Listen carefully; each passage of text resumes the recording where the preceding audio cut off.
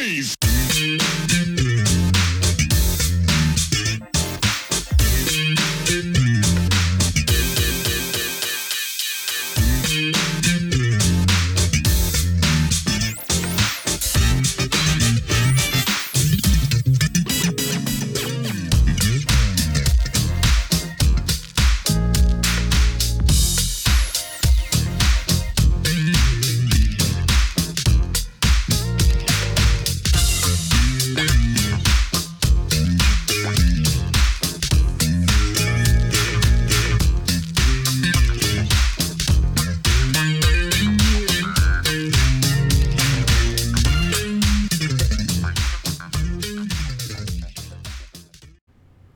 And then during that time in the mid '80s, you were also, while you were still part of the Troutman organization, you were contributing to some of the other acts too, because Roger was working up this whole stable of acts, trying to make it like a Motown like or P Funk like empire.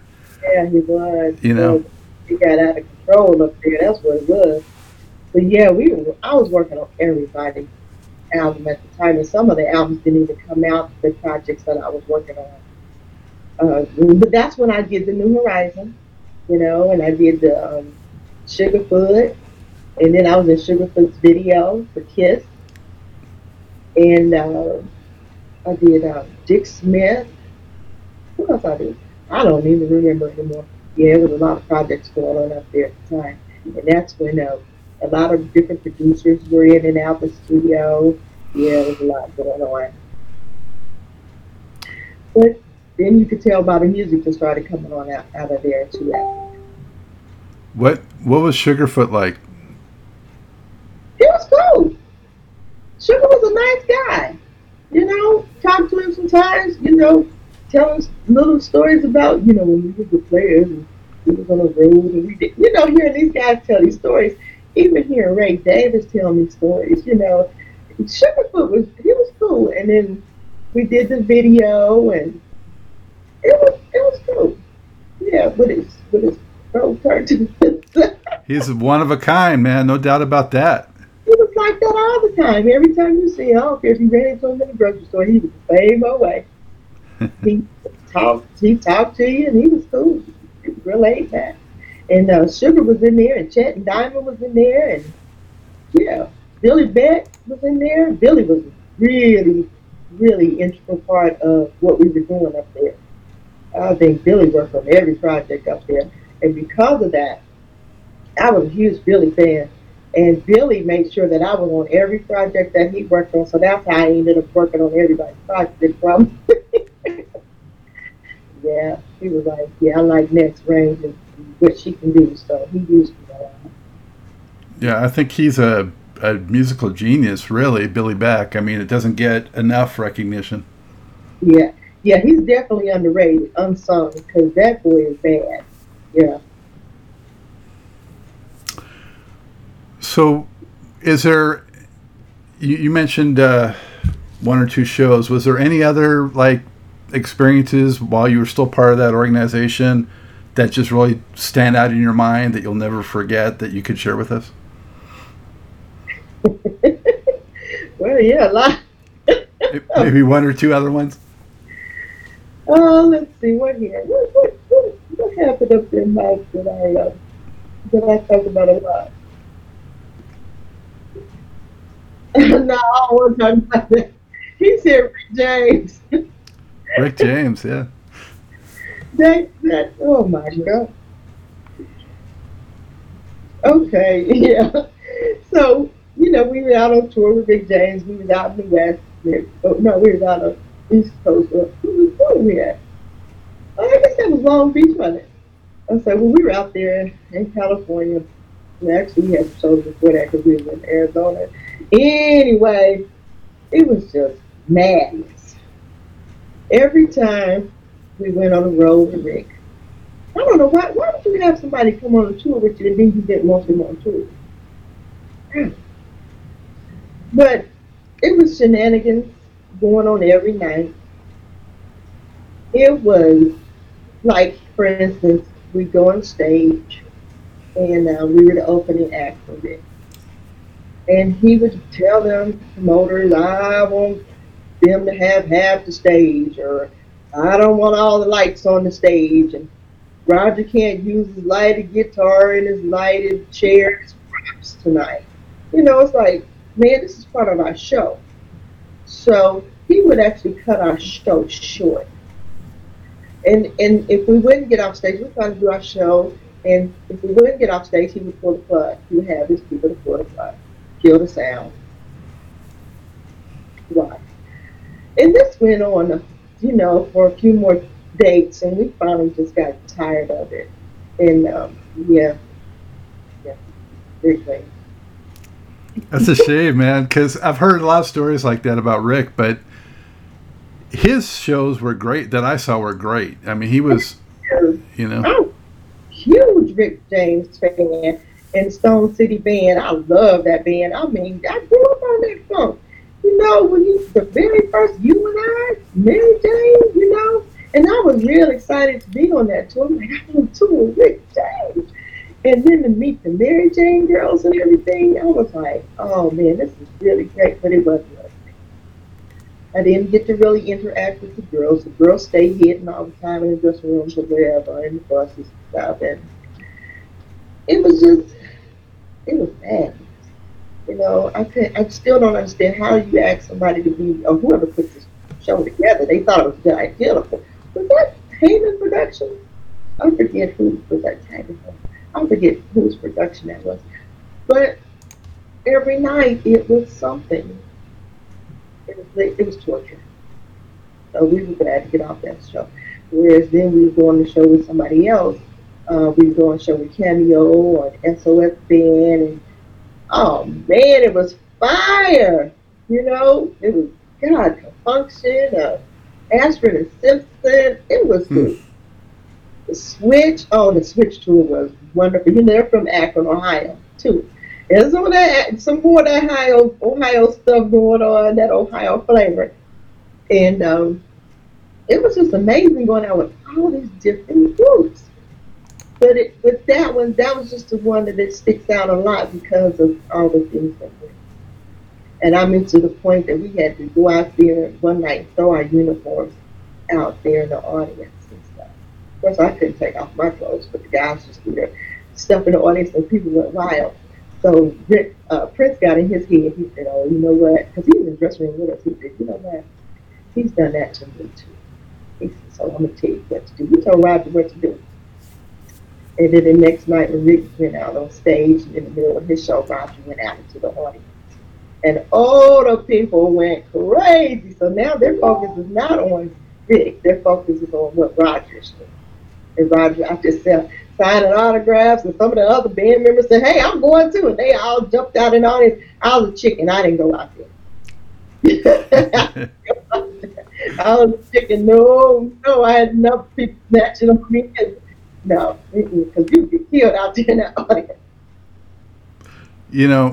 All the funk bands, especially in Dayton, but also in the whole marketplace, were competitive. Everyone wanted to turn it out and do better than the other one. But mostly, I thought it was a healthy competition and mostly like a friendly competition.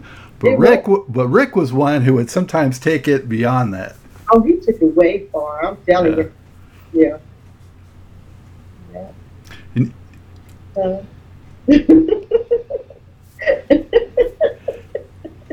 my husband's over here to the side. Oh my goodness, yes. The things we went through with Rick James, the standoff against the bands and everything. It was bad. And you guys, you had the costumes, that was part of it too, was the presentation that you guys did on stage. Did you ever have any wardrobe malfunctions or anything like that? And wardrobe malfunctions. And then again, back to Long Beach. But this was a good time. I think it was this time when we was with the Commodores. And I was, oh boy, if you've seen me, I'm really, on the stage. I'm lightning on the stage, And I'm just kicking and dancing and having a good old time. And my top slid down because I had on this lycra bodysuit or something. And it started sliding down. And it just exposed the breast. And right in the front row, like I said, was Jane Fonda and Mr. T, and who else? Marlon and Tito Jackson, and just everybody. And I was like, oh my Lord. And I grabbed it and turned around, and Lester, old drug behind me, he was cracking up laughing because he told us in his restaurant, he said, Net really handed down. Y'all, she started dancing with this until she could get to the side of the stage and started holding on to it. You know, I'm like, oh my Lord. And then after I got that situation under control, when somebody was pinching on the side for me, on the side of the stage, and then I came out there doing my that stuff again, and then all of a sudden, a heel breaks on my shoe because I got on stilettos. Oh my God, what else can happen this night? So yeah, I was always having something going on stage with my clothes or with my. I was always breaking a heel on my shoe, but it was so much fun. And the Gap tour, Gap and Zap, that was the tour. That tour was fire, and I think that's when Charlie and Roger became best friends. They were really good friends, cut buddies, because Gap and Zap, yeah. You know, them with the whole full orchestra or the whole band, rhythm band behind them, and us with the whole rhythm section behind us and everything. It was kind of like almost, you know, same. You know, you had the Wilson brothers, you had the Trotman brothers, and everything, and then you had the supporting actors. And everybody was so good in his band, you know, and in our band. And you're right, you had that rival, but we weren't rivals. It was like, okay, it's y'all's turn. It's y'all's turn. Y'all going out there and y'all getting ready for us. So we had a good relationship with that thing. Yeah, Charlie was Uncle Charlie. That's my Uncle Charlie. And then I would look forward to seeing the girls, you know, because I was always the only girl on tour. I mean, we'd be out there with Kool and the Gang and for function and all these groups of bricks, and there was no girls around to be found, you know, unless they're, I don't know, working concession or something. I'd go down there and talk to them, you know, just to see another girl out there. And I was sitting a lot of times alone out there doing sound check and sitting in the audience and stuff. And there wasn't no girls around. But when we got on tour with Gap, of course, Don Silva and Val Young. Mm-hmm. I was able to sit and talk with the girls sometimes, have some girl chat. That was fun. You know, so I remember that. And then when we went on tour with the SOS band, there was Mary. At least I got to talk to Mary. Mary Davis, and she was a sweetheart too. So yeah, we went on tour with everybody at that time. Yeah, right there. That time in particular, it was big time boys club. But as the '80s progressed, a lot more R&B groups came out that had, you know, women as the leaders, singers. You know, your Star Points and your Atlantic Stars and your Midnight Stars and a lot of stars. But yeah, the women started getting more prevalent as the '80s wore on, it seemed. And I was excited about that. But then again, the girls stayed with their band members. I didn't see them much.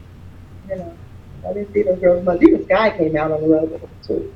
I didn't, you know, speak to them by and by. You know, that was it. Yeah. So you left the Fold around the mid '80s, I think, right? I sure did. We were in the studio recording the new Zap for You. So that was a fantastic moment because that's when we recorded Computer Love. Mm. And I remember that night.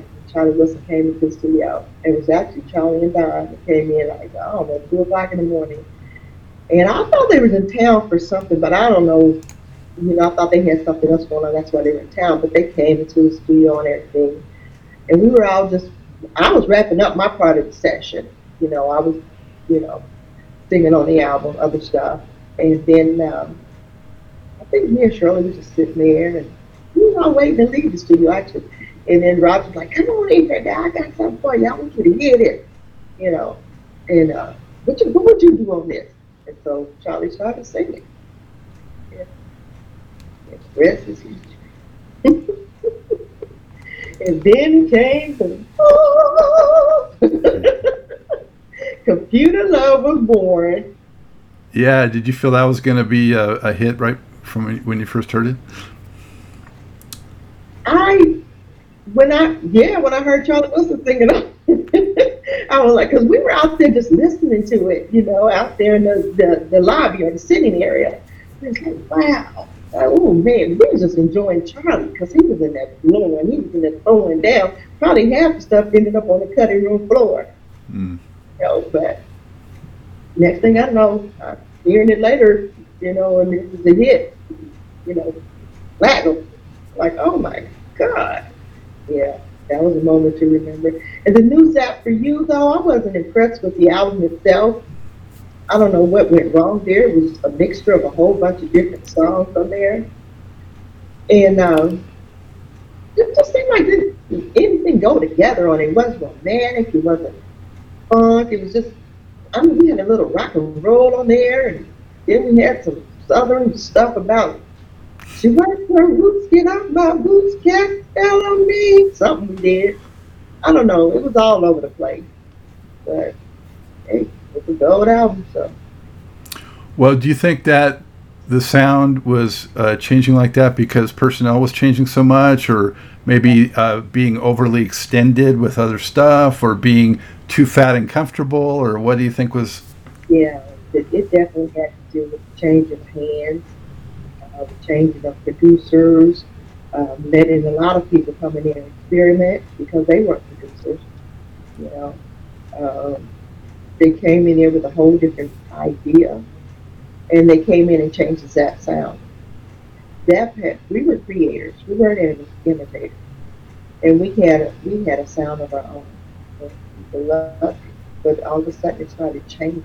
Then we started sounding like other artists. Like, why are we sounding like Prince? Prince is out there. Prince has already got his own thing out there. Why are we trying to sound like somebody else when we have exact sound? You know. And the whole thing, though, at first we were all supposed to branch out from that. Like Bobby Glover had his own album. Then we were going to record Greg's album, and then we were going to record my album. So we went into the studio and we actually started the process. And sometimes when I came off the road, I would go in the studio and I'd actually start working on at least one of my songs that was going to be on the album or something, to introduce me next. And it just didn't come to fruition. It was just I didn't have enough time. I was rushed.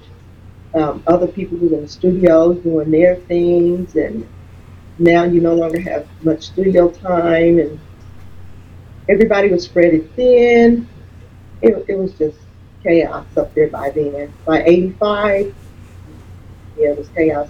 And I was now working on um, Shirley Murdoch's As We Lay, and all these other people were in the fold. But that was a wonderful thing. That was a blessing for me that she came out on the road because, like I told you, being the only girl in the band, and all, like you said, a man's world, most of the bands were all guys. And then she came in and we became joined at the hip. And we were the two peas in a pod. And so that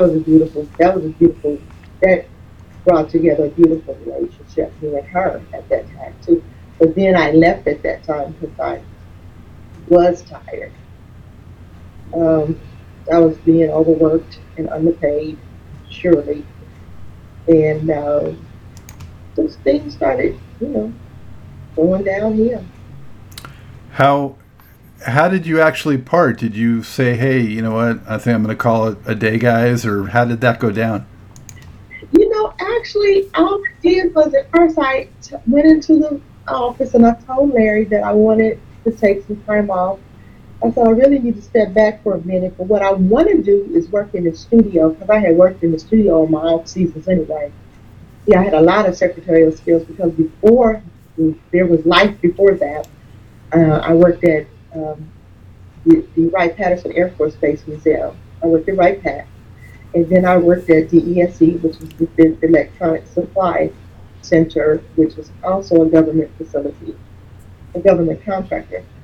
And I had a lot of skills under my belt. So I decided to go in the office and start working at Chapman Enterprise. And because they had their own, what did they have? They had a construction company because they built a lot of houses around town. They refurbished homes. And what else they have up there? We had the travel, we had the real estate side of it too. And so I started working in the office. But after I got out of the office, as usual, I had to go to rehearsal. And this was our off time. This was off season. So yeah, I guess this was springtime. So we was getting ready to hit the road. So we start getting fitted for our outfits, new costumes to go out on the road and everything. And I just said, I really, really need a break. Uh, I don't want to go out on the road this time. But I had intended to go back on the road.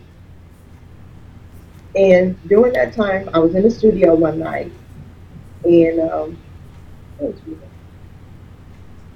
There was something on this after you album, I guess. And I was working on Shirley Murdock album too.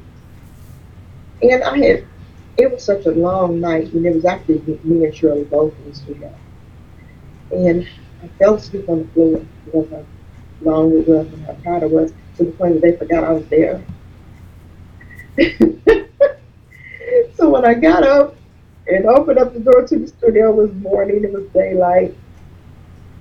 And I walked, Shirley and I got Shirley up, we walked outside. It was the only ones here. Everybody had gone home. Everybody was gone.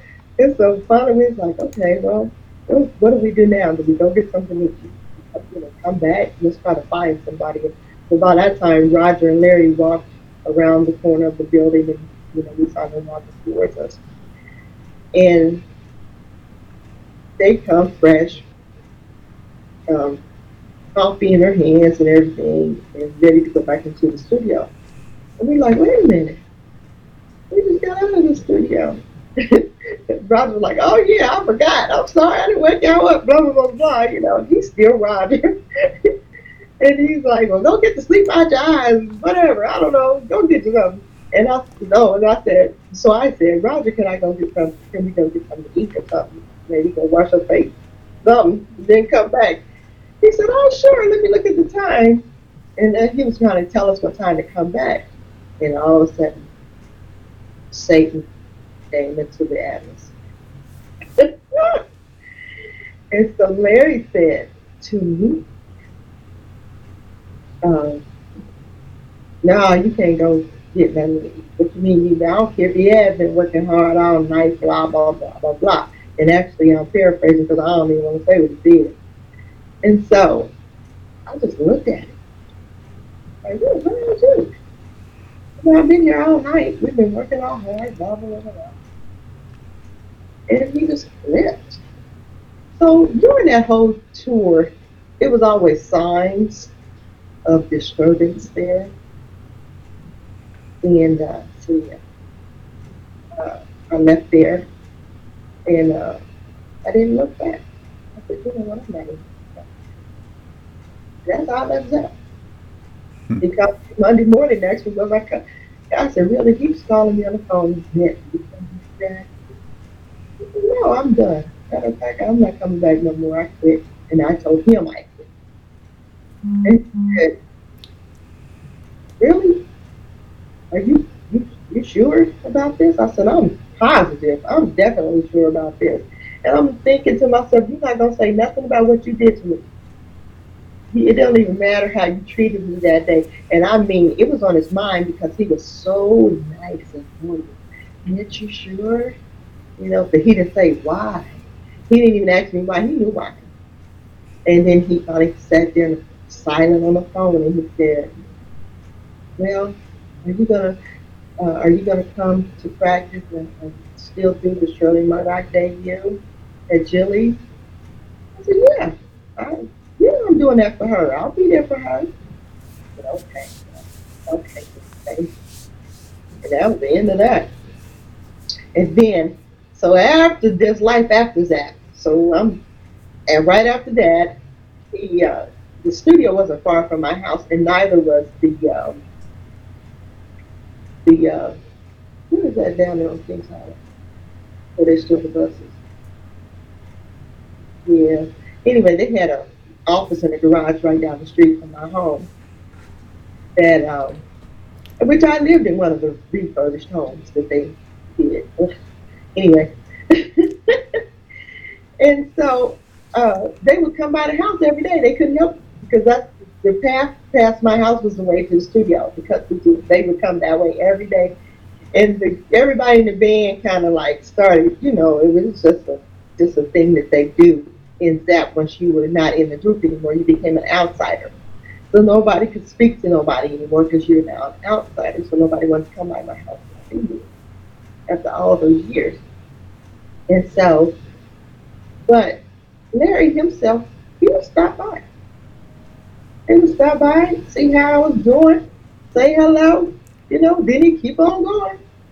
Then, a couple of days later, he'll come by, hey, how's it going, girl? What you doing in there? He outside my house just blowing the more. I'm like, oh, that's Larry.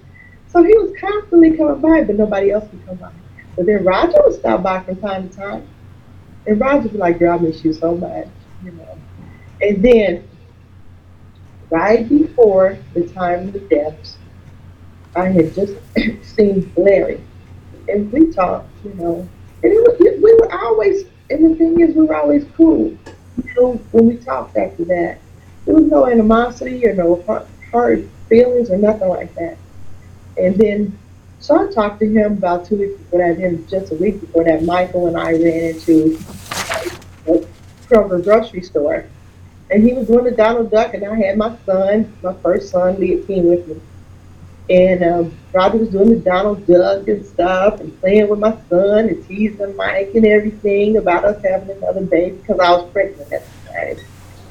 And he asked me and Mike at the time, he said, you know what, I'm working on some things and I'm doing, different things now. And basically at that time he was running his own show.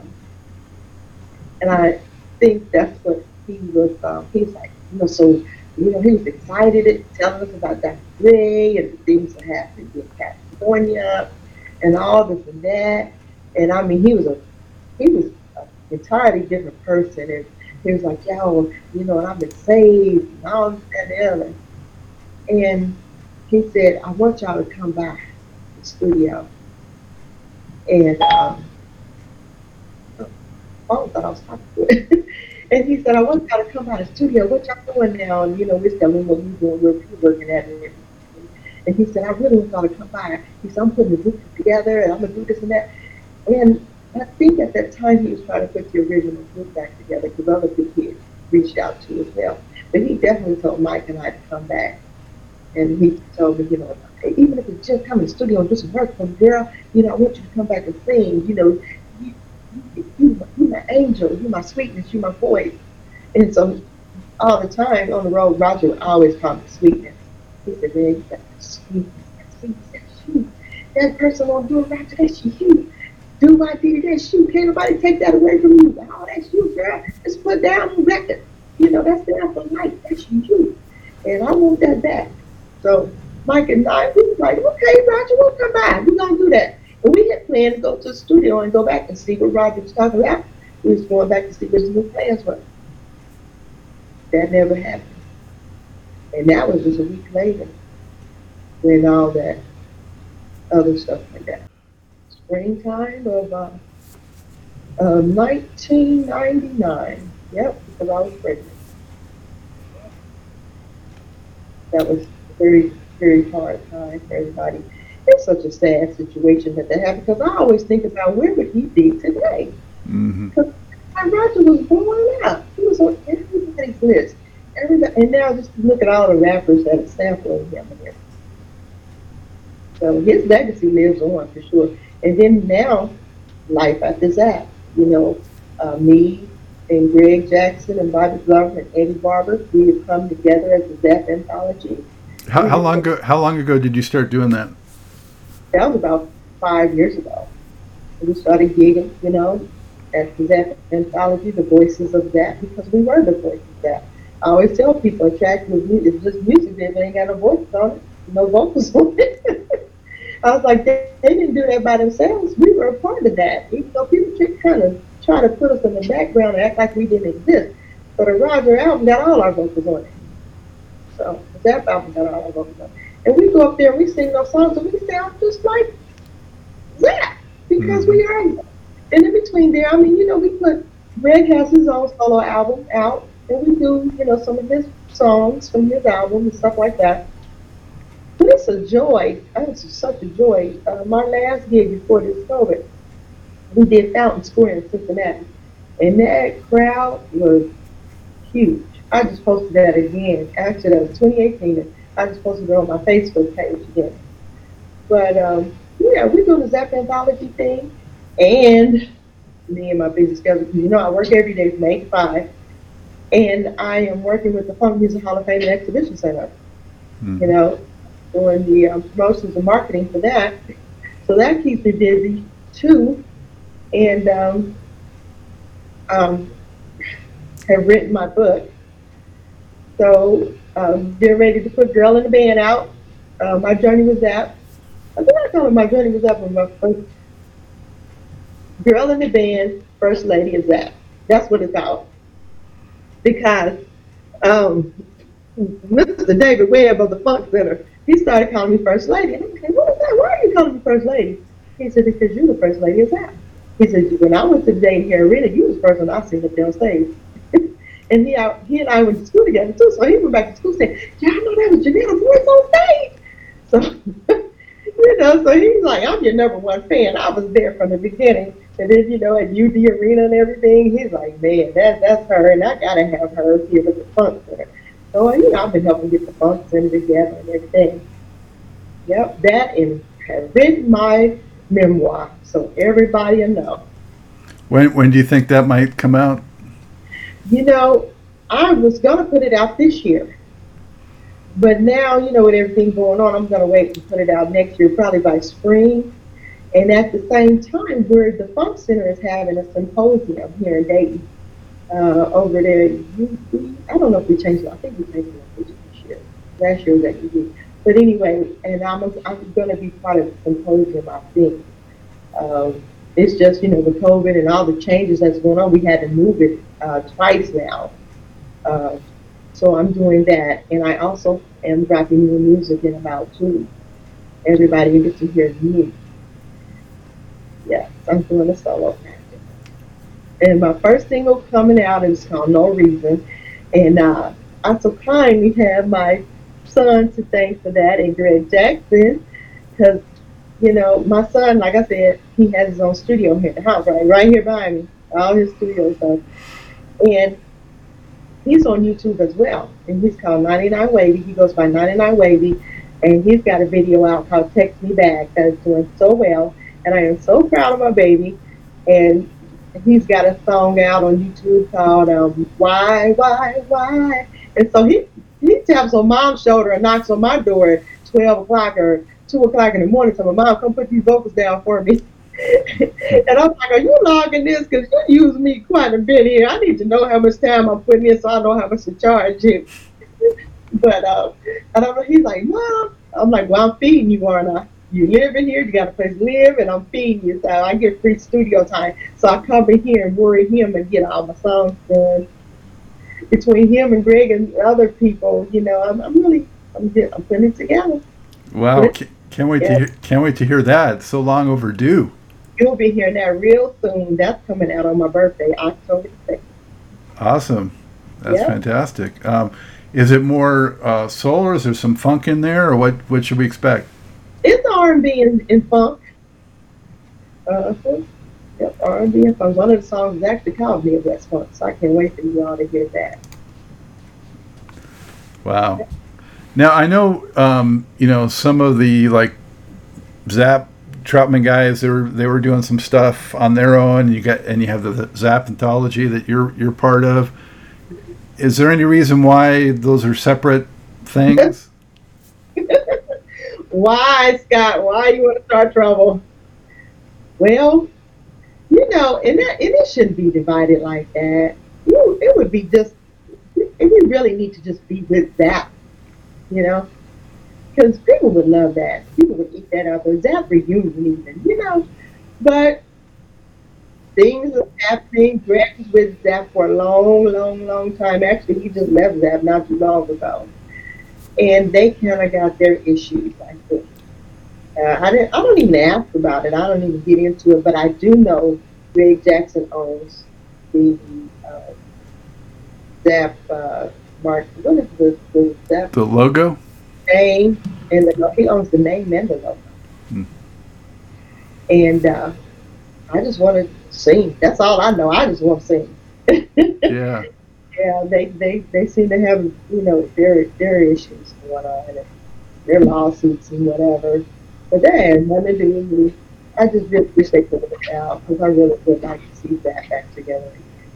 Yeah, well, it's sort of like a trend that we've seen with like a lot of the funk bands. There's like different factions, Isn't and that it's hard to kind of for the listeners and fans. It can become confusing, which is unfortunate. But yeah, yeah.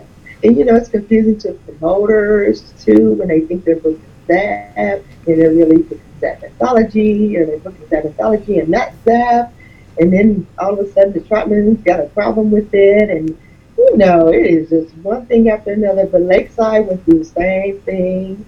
SOS went through the same thing. Slave went through the same thing. All these groups. Cameo, Climax. I mean, it goes on and on. Yeah, everybody got their own separate entities of this group because because I met Cheryl. She's a beautiful person. Cheryl Cooley, and then you got the other girl Bernadette got her own Climax.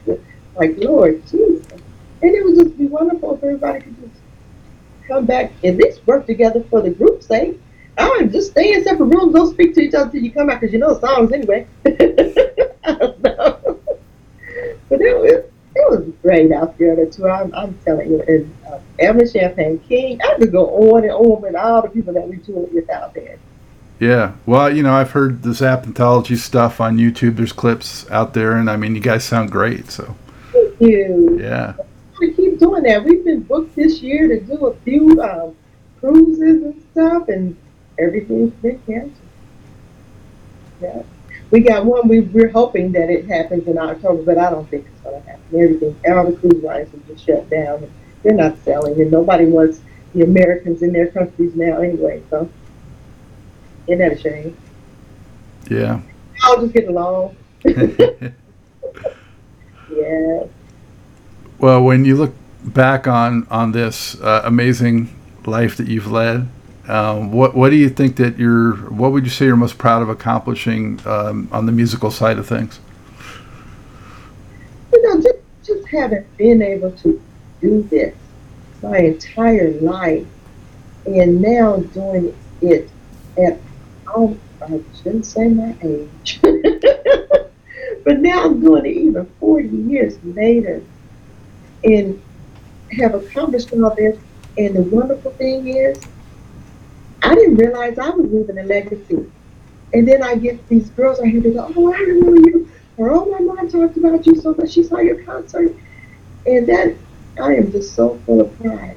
And a few people who have sent me cards or whatever, it actually named their children after me. Mm. I mean, that is such an honor. And I'm like, you don't even know me like that. That could be crazy. But I'm not. But it's just to accomplish something like that and know that I have those just rewards. And then to have a strong backing behind me with the support of my husband, who we've been married for 30 years. We've been together now 35 years. We've been married 30 years. And to still be doing this today, and now watching my sons grow up and become the musicians or artists that they are, and to still now be back in the swing of things and have reconnected thanks to social media, that I'm still not really social media savvy or tech savvy. I can't even, get this thing up by myself, but I'll hey, call my sons to come in here and do it. But to have done this and now watch them follow in my footsteps or follow in my husband's footsteps, because my son wanted to play trumpet just like my husband, but he ended up playing violin. He's a very good violinist. And now he wants to do this hip hop thing, but so now he's kind of focused on producing his stuff and being a hip hop artist. And it's funny because mom is always saying, we've already done that. Newbirth has done that. Well, they're up here sampling all these different records. I'm like, oh, that's so and so, and that's the Isley Brothers, and that's Newburgh, and that's so and so. And they're like, nah, why you always say that? I said, because it's already been done. He was doing what we already done. But to me, this legacy like this, and hear the young girls talk about how some of them had met me before, and like, you remember me? I met you when I was a little girl, and I wanted to be a singer, come to you like that. And it's really a wonderful thing. And then for my family to be so proud of me to have come this far and to have done something like this, especially as being a little shy, bashful woman that I am. I'm still that way. Hmm. What do you have a favorite song out of all the ones that you've appeared on? What would be your favorite? My favorite Zepp song is probably, I had a couple of them that I was really fond of this one song that we did called Max Axe. You're freaking won't climax till you stop freaking to the max axe. Keep freaking to the max. But that didn't really get a lot of attention. So let's see. I like Do I Diddy. I think I like I Can Make You Dance, like I said, because it sits close to my heart because that was the song that I had my meltdown on. Mm-hmm. And we got another song that I am just so fond of now. I like The Buck. I just really love The Buck. We cool, but we need the Monday. Got to have the buck. I just love that because of the lyric content. And it's so relevant today of having the family and you can't put shoes on your feet, they ain't got no food to eat, and working at a factory and coming home and they ain't got money for the bus and stuff like that. And it's such a timely song, and it just never goes out of style. And so when we sing that live, I just love it. See, that's the stuff that Zepp Anthology brings to the table. We sing the songs, I guess what people would say are the B songs, the side B songs or whatever, or the album filler songs. We sing those songs. We put the hit out because everybody wants to hear more about and I Can Make You Dance. But we sing Spend My Whole Life With You and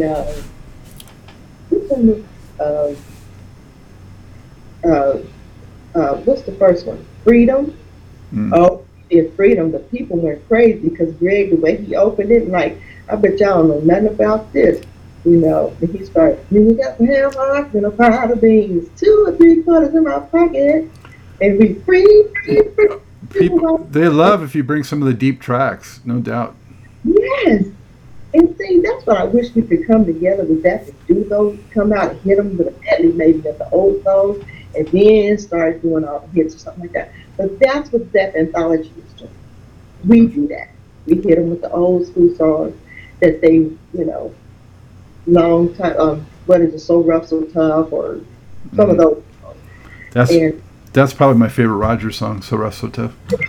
I didn't know so many people like So Rough, So Tough. Until I was like, really? I didn't know that they just, the way they love Zapp is the way that I love Cameo. I love me some Cameo. Cameo is amazing. I'm a huge Cameo fan, which we took a lot of stuff from their show, though, man. Their guys was fantastic on stage. So we were like, oh, they raising their legs, this guy will raise off this guy. We started taking the show from Cameo, man. It was amazing out there on the road with those guys. All the groups borrow a little something from here, a little something from there, and some more than others. If you're the Bar-Kays, you borrow a little bit more, but Yeah. Yeah, the Bar-Kays, they were borrowing your track and make a hit off of it. Yeah. Make a whole hit off of it, man. I tell you, they were great, though.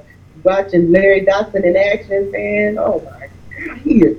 All that energy he has on stage. He was like he wasn't like a Sly Stone. He was more like a Michael Jackson or something. He had so much energy up there on stage.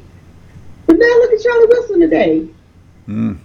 Wilson will wear you out at a concert. Yeah.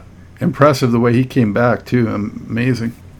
Yeah, So I'm just so honored to have met all those people, and then I'm still meeting artists, to this day. Like after that, like I said, so life after that, I worked at a radio station, urban contemporary radio station, and I met a lot of people there. Like I said, I met Tina Marie, and just I don't know, all kind of. That's when I went. Monica and Brandy and Usher, when their names were even big on the charts. Now you can't get nowhere near 'em. Boys to Men, all of those people. I met so many people working at the radio station. But the wonderful thing about that is when all the Cool in the Gang and Howard Hewitt or any of those, another Ohio, Howard Hewitt, John Legend, I can just go on and on naming Ohio people, right?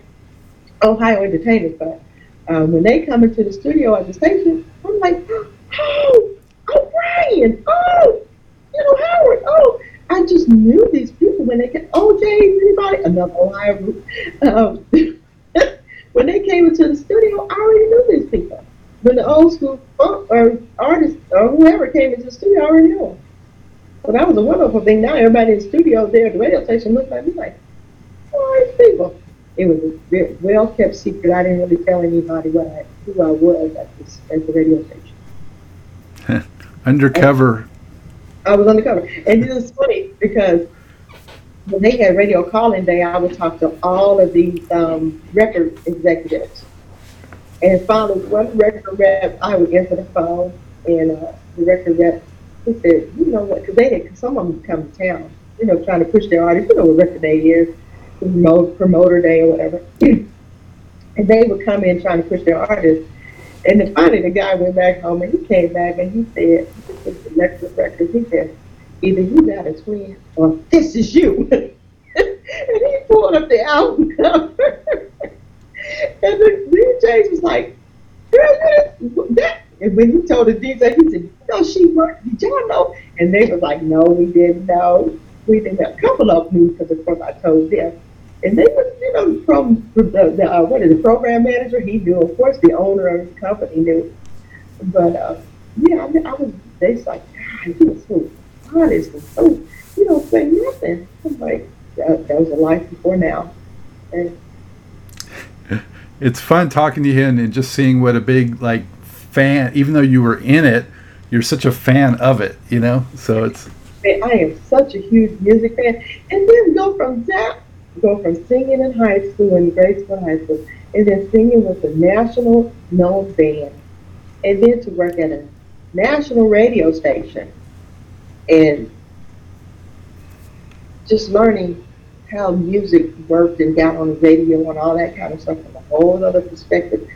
And to see, like the reps come in and trying to push their artists, get their artist stuff played, and that's when I learned about payola. Yeah. And all that good stuff. It was good. It was really good. Because there, of course, now we do a lot of, the record rep sponsored a lot of concerts for the radio station. So we brought a lot of people to town too. And then I worked at a TV station after that. So that was something entirely different. And then there, I started working with this guy named Bobby Cartwright. And Bobby Cartwright is the one that puts on the Gospel Fest, the Super Gospel Fest. Mm. Then I'm tied to him now with the Gospel Super Fest. And it's like, oh my God. So it's always music. Music follows me everywhere I go. Somewhere, somehow, I end up being connected right back to music. So now I'm trying to work at the fire department, 8 to 5, and then after work, I'm dealing with music for concerts, running, recording music, recording with other people, because I just did a thing with Big Rob. Well, I did a video with Big Rob. He's the, Southern Soul or something like that. He does that kind of music. And then I was working with the Vargas Thomas again on his project. So I'm working with a jazz artist, Reggie Harmon. I am just all over the place. Between that, I enjoy my own thing. Wow. So I am the girl of music. And somehow you found time to do this with me, which I greatly appreciate. I am so thankful that you asked me to do this. I'm like, what? Because I've been listening to your interviews, you know? And I'm like, wow. And when you asked me to do it, I'm like, oh my God, Mike, look. So yeah, I haven't done this in so long. And then now, though, I had you and a couple other people call me and say, hey, I want you to do this. So, hey, I'm back out here. Y'all ready to hear new music from me. Y'all ready to hear me and not that. Well, so how can viewers keep up with what you're going to have coming? Well, I'm already posting. I keep it all on social media. I post on social media all the time. I'm on Instagram as First Lady of Zap. I am on Facebook. I've been on there for years. I love Facebook. So they First Lady of Zap on Facebook or Janetta Warren on Facebook. I'm always posting saying, "Hey, music coming soon." So I'll have all that new book coming soon. Start maybe putting out some chapters, fillers, chapters of my book. Yeah, of course, Funk Music Hall of Fame Exhibition Center. They can contact me through there at any time to the Funk Center website, which they should check that out anyway. Because I'm always telling people to send us donations and artifacts because people got these artifacts of their loved ones just in the basement or in the attic. And people love what their parents did or whoever their husbands or wives did. Put that stuff out there for people to see it. Don't just leave it in the basement or in the house. Let other people see that stuff because it is such a joy to see the light of those people's faces and everybody will look at a certain album or something in the museum and they would start telling their story. Oh, I remember when I was dating so and so, and me and him got there, and they would just start. You could just feel the vibe and the love, and they would just turn around and hug you and say, "Oh, this is so wonderful."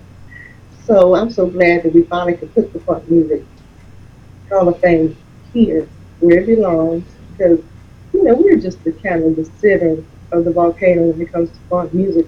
Music, period, here in Ohio is just big. It was just hot back then, and now we're teaching the youth about it. Trying to educate them. Like I said, I'm educating my sons. Now my son at his college, he does, and he's on the radio show there, and he's got videos up and everything where he's talking about the history of funk music. Hmm. I don't know what you know about funk. They say, because Mom, when we get in the car with you, that's all we can listen to. I'm turning that little hip hop stuff off. But now I'm listening to the hip hop stuff because I want to know what they're listening to. Hmm. And then they say, no, Mom, you can't ride with us because all you do is complain about our music. Yeah. Music is my life. Wow, that much is clear, and I'm so glad that you could share it with our audience, my audience, Truth and Rhythm. So thank you so much. Big fun talking to you, Janetta, and really wish you the best with your new music and the book. And man, Thank you. And keep. all the other things I got coming up. Hey, back at Truth and Rhythm headquarters. Thank you for joining us on another magical ride with Truth and Rhythm. Whether you're watching or listening, as always, thank you so much for your continued interest and support. Be sure to subscribe. Go to YouTube, go to the Funk and Stuff channel. That's where Truth and Rhythm lives and breathes and thrives. Also, goodies here like TIR Quick Takes. And if you subscribe, you know what? You get the show before anyone else. It's free. If you love jazz, funk, R&B, soul, you can't miss it. Pass it along. Tell a friend. Tell family. This audience is growing, and it is a beautiful thing, all coming together for the love of this great music. Also, if you can throw us a buck or two, we could use the support financially, keeping the lights on, keeping the servers going, all these expenses. If you can help support the program, whatever you can give, much appreciated. Go to the funkandstuff.net website, and on the right hand side of every page, you just click and you can donate through PayPal, credit card, whatever. Very easy to do and so much appreciated. And if you do a sizable donation, I will mention you on the program. Also, drop me a line. Email me at scottg@funkandstuff.net. Let me know who else you'd like to see on the show, what you enjoy about the music. Let's just kibitz and talk about stuff, talk music. You'll find that I respond very quickly, and I much enjoy the rapport and the camaraderie and the interaction. Always remember, this is your show, The True Music Lover. So for now, that's all the time we have for this one. It's a wrap. As always, Scott Dr. GX Goldfine saying, keep on vibrating to the rhythm of the one.